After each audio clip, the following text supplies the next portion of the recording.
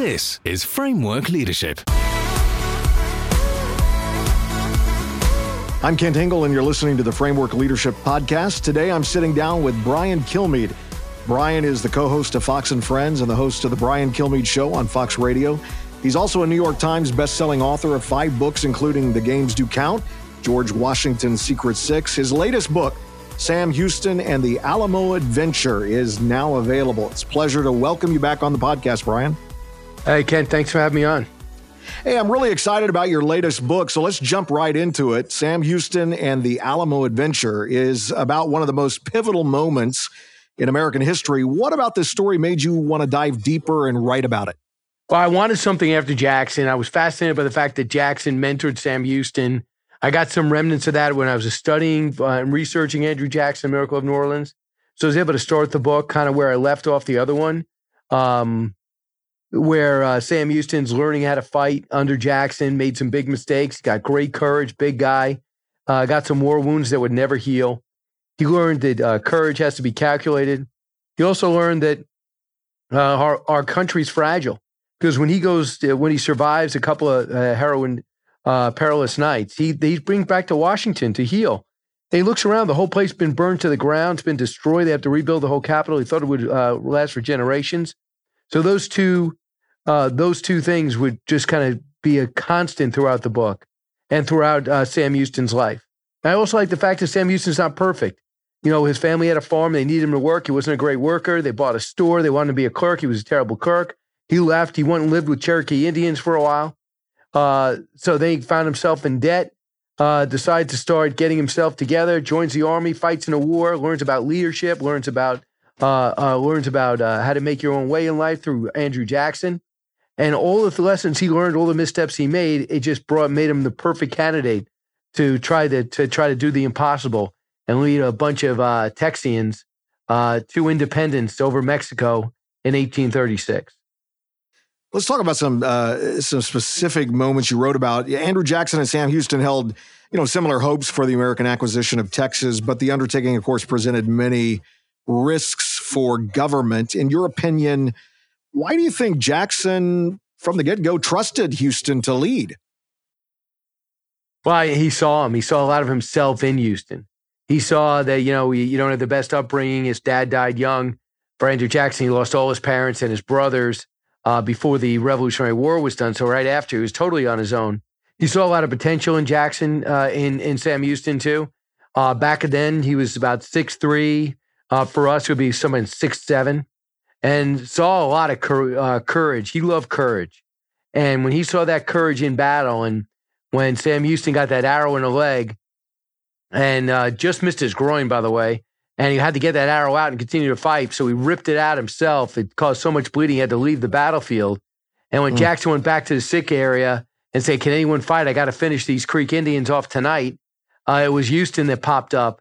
And then it was Houston who took 2 shots in the shoulder, and those wounds would never heal. And he said, "Man, this guy's something. He doesn't fear anything. He doesn't fear death. I think I can teach him stuff." So I think he saw a lot of himself in Sam Houston. In Chapter 6, you write about those fighting for Texas independence, and they saw it as an opportunity for really a second chance. What made them leave the comfort of their home states? Was it the prospect of putting roots down out west and experiencing real freedom? What was it? A couple of things. Some were running from the law. I mean, William Barrett Travis, he was somebody. He was a lawyer, had a problem with marriage, and suspected his wife was doing up to no good, and tried to shoot the guy. He had said, "Okay, I better cut bait here." You had Davy Crockett losing an election. He's like, "I got to start new. I'm going to Texas." After him and Andrew Jackson had a fallout, Jackson kind of primaried him with Today. And then you had Jim Bowie, who lost his family to disease. He was able to start over, goes to Texas to do it. Already had a lot of success as a war fighter and a businessman. And you have others who just wanted a fresh start. I mean, believe it or not, they were complaining about land prices back then. And the land prices would be too high. And they also were complaining, believe it or not, about regulation. And they thought, let's go someplace where there's less regulation, less taxes. Let's go to Texas. So we want a free world after a free world, a new world after a new world. But they had the same American spirit there. Just give me land, give me an opportunity, and I'll find a way to make it work. And I'm not going to blame you if I don't. And speaking of that spirit today, in terms of, I mean, in our culture, what do you think today the average American can learn from their ability to overcome setbacks? Well, I mean, a couple of things. I mean, basically, we are doing just the opposite of what we used to do. We used to say, give me an opportunity to pursue happiness. I'm not going to blame anyone. If I do fail, it's not going to be because I expected to. And if I do fail, I'm going to try to fight another day. Yeah, the most successful people in this country lose everything multiple times. George Washington went broke, and he ends up being the most successful, maybe richest man in the country. You have Sam Houston's father lost everything a couple of times. Sam Houston had a lot of money, and then he would blow it a couple of times because it was all or nothing back then. Just pick yourself up and go back to work. Today, we want to blame people. We want to have social programs to prop you up should you make a bad decision. And there are certain things that got better, and they should get better. But the mindset of pursuing happiness, not blaming people when you don't get it, having the opportunity to be successful, but not guaranteed. And if you're not successful, well, the next generation your family will be. And the whole billionaires tax, $1,000 that Democrats are talking about just for because automation makes getting a job challenging, or right. Baby bucks because your parents don't have a lot of money. That whole mindset, nobody back then could identify with in America. Mm. In chapters 8 and 9, you talk about and you show why the deaths of Jim Bowie, William Travis, and Davy Crockett were the most crushing of the Battle of the Alamo. How was the idea of really an American war hero changed by their deaths? Well, I mean, it's just amazing. As people think, well, we only remember great victories. And when I first took on this project, I said, well, everyone knows the Alamo. How am I going to do something new on the Alamo? And then I realized this book should be about what happened before and after. And that's why we told a complete story. And it's not how you live and how you die will echo in the future or not. And the way these men fought for 13 days and held off over 1,000, maybe 2,000, some say 3,000 Mexican soldiers, regular army, against a makeshift group of 180. And the damage they put on some of Santa Anna, who is the leader and president of Mexico, where they put on some of his elite forces, and the delay to allow Sam Houston's army to retreat, retrain, and build up, would really allow Texas to be free. And the monuments to their fight, the letters that were written, knowing that they were staring death in the face, that's why they live in infamy. That's why you go there today and you think they died yesterday. Do you believe that war heroes today carry the same cultural significance of these three? I do. I think the one thing I find really heartening about today is I just see nothing but respect for people that sign up and fight. And I do. I mean, you go to the airports. I don't know if these people are Democrats and Republicans, but whether you're Bill Maher or Rush Limbaugh, they see a soldier, they have respect. They understand its service. They understand it's a total volunteer force. They understand what they've been asked to do, impossible situation, hunting down terror groups in the worst places in the world, be standing by to take on tyrannical force like China or Iran. They understand that. You don't do it for the money, you do it for the sense of service. So I like that idea. Back then you literally were fighting for your existence.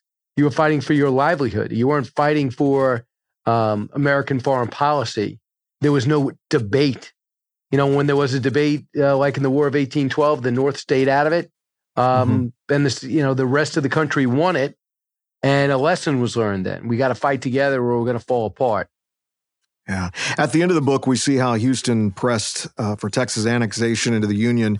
How do you think Texas, looking back, would have continued to operate as a sovereign state had it not become part of the U.S.? Would have been tough. I mean, you had a lot of forces to the point where they were actually listening to Britain, who wanted to offer to go, basically, let's work out a partnership. We take over, we'll control things, I'll finance things, we'll protect you. They almost took it if they ultimately didn't get the annexation nod from America, which they wanted. They had a small navy, but Mexico was constantly rattling their cage at the border. It would hard for me to believe that Texas would be anything but an American state. But as their own country, I mean, they certainly were big enough, but I never think it would have lasted. It was so Americanized. I mean, Americans populated that. Tejanos, who were Hispanics who were living there already, they wanted to be American. They wanted the whole lifestyle. So it would have been tough for me to imagine a scenario where they don't eventually get absorbed into America. Yeah. Houston's, when you look at his life, his incredible leadership ability led him to serve as both the 6th governor of Tennessee and the 7th governor of Texas. You feel like there's any great leader today capable of balancing something like this? Wow. Yeah, I mean, we have some people out there. I mean, I'm thinking Nikki Haley's got tremendous leadership ability. I mean, we have, I love to see McCraven, General Admiral McCraven get in there. General McChrystal is on the TV special. So passionate about the Alamo and the way these men fought. I think we got some. General Petraeus would be brilliant as governor and leader because he gets the military security, understands how to lead men, also understands the country. I think we got some great people. I just think that as soon as I hear people talking about themselves all the time and their power and their victory, I think we're in trouble. Because one thing these people understood, it was for service for everyone. Hey, I'm going to put my business on the side. I'm going to go serve for a while as a governor or senator, and then I'm going to come back and see what's left of my business. That was my service. Now the people are there, and if you look at the 1998 impeachment hearings, and then you look at the 2019 impeachment hearings, it's the same people. No one ever moves. They look at this as a lifetime appointment. Yeah. You, in looking at Houston, like, what do you think are the profound leadership qualities that he actually has that we can learn from? Cool under pressure, doesn't take things personal, extreme confidence in decisions, almost to a fault where he refuses to discuss what went into deliberating for his decisions, willing to lead a fight. I mean, literally, he's getting shot off 2 horses in the final battle. And the last time he was shot off, he was hit in the leg. He was what happened in the Creek War in 1814. So when you're willing to do that, also, I'm not saying it's the best move, but there was a lawmaker who was mocking him. He found the guy in the street and beat him silly with a cane because he was limping because of his war wounds. And he was censored for that. But they saw somebody that was willing to stand up for himself back then. You had a guy also who grew. He was drinking too much. His nickname was the Raven originally when he was living Cherokee Indians. It became the Big Drunk. And it just shows you he ended up remarrying. He ended up stopped drinking. He ends up with 9 kids to the point, not that this was included in my book, but to the point where when the Civil War pops up, Lincoln got word that this governor from Texas didn't want this war. So he said, basically, if you can stay out of this war, I'll protect you. We'll put some Northern troops on the line. And when Texas voted to go into the war as part of the Confederacy, he left the job. So that's integrity. Yeah. You're going to be on a book tour throughout the next few months. What's the most rewarding part about traveling and getting the chance to talk about your latest release? I mean, I love it. It almost is like going into the library and then having to give an oral presentation. You think to yourself, this whole book's been in my head. Can I actually say it out loud? And I just can't wait because I say it out loud the way I thought it, the decisions you make in constructing it, and then you get questions.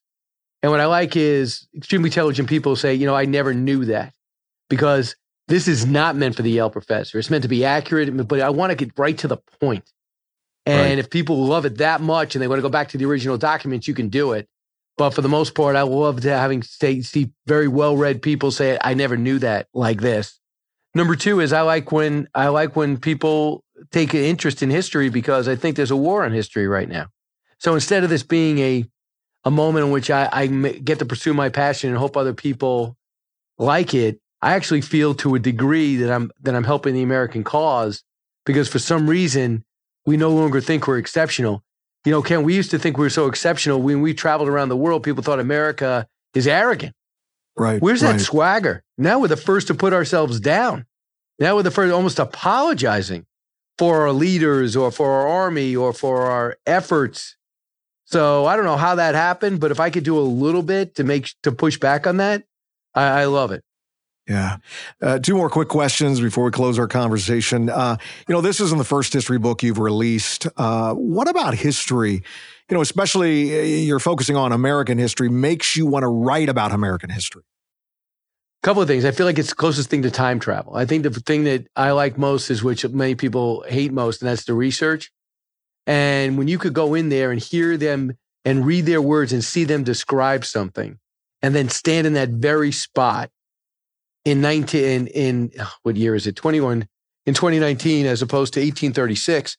I mean, Fox let me do an hour TV special that's going to air November 17th at 8 o'clock Eastern time and at 11 o'clock. And I'm able to go to the tree. It's called the Which-Way Tree. It's this tree where Sam Houston famously got to and had two branches. One pointed to San Jacinto to fight Mexico. The other one pointed to the American border. And that was that moment when Houston says, I'm going to go follow this branch and go to fight Santa Anna. I'm finally ready. And to stand in front of that very tree where he made that decision, that is just, to me, is the closest thing is to looking back in time and feeling it rather than just reading it. One final question. How can a better understanding of history make someone a better leader?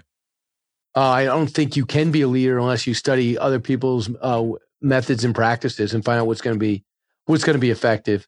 So everyone's got to have their own style. You have your own style running that university. You have your own style with your family. You might be coaching. You are you, but you tone it depending on your audience, the age, the bracket, their education, but you are you, providing leadership, information. To me, if you don't study Teddy Roosevelt, if you don't study Sam Houston, if you don't study Andrew Jackson, if you don't study George Washington, not to be them, but to find out what made them, I think you're wasting your time. It's so intriguing to see how they got there where they were. What also I find heartening is they all made mistakes, a lot of them. Right. There were all times in which they were not people to emulate, but they learned from it. And as soon as you see these great people, in Washington's case, he's carved into a mountain, and you were able to see their journey and what mistakes they made in the French-Indian War and the mistakes he made as a young man, how he always felt a little insecure because he didn't have the high education of the other founding fathers or even his neighbors. And he always had that little bit of insecurity about it, as if everybody was thinking about that. In reality, we weren't. I'm thinking to myself, wow, join the club. Everyone's got their insecurities. Even George Washington. Everyone at times tries too hard. Even George Washington. You know, everyone makes mistakes, moral misjudgments. Thomas Jefferson thinking somehow that slavery could gradually go out and he wouldn't be the one to do it. But man, did he do other things that were phenomenal, unexplainable, and made him indispensable. So when I look back and see imperfect people who are held up to a high standard, I think to myself, I'm going to be a little, maybe everyone at home could say they'll be a little less hard on themselves, whether they weren't as good as parent, haven't good as spouse, weren't as good a coach, weren't as good a boss as they could be. As long as you learn from it, guess what? It's part of the process. Yeah, well said. Hey, Brian, it's been great to talk about your latest book, Sam Houston and the Alamo Adventure. Grateful for you, your powerful voice, perspective on many of the challenges and issues facing our nation today. So keep it coming. And for more information on Brian and his latest book, you can visit briankilmeade.com. That's briankilmeade.com. And one more time, when is that special going to be aired on Fox? It's going to be 8 o'clock, November 17th, Sunday, and it's going to be repeated at 11 unless Donald Trump steals the news cycle again and we can't see a show, but that'll be it. And if anyone wants to know if I'm going to be in their area, if you go to briankilmeade.com, you just click on events. Okay. I'm going every weekend through the holidays. Great. Hey, great to have you on today. Thanks. Thanks, Ken. Appreciate it.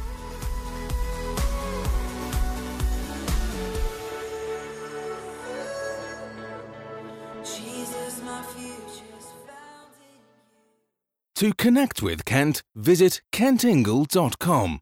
Also make sure to follow him on Twitter @KentIngle and on Facebook @kent.ingle. Thanks for listening to Framework Leadership.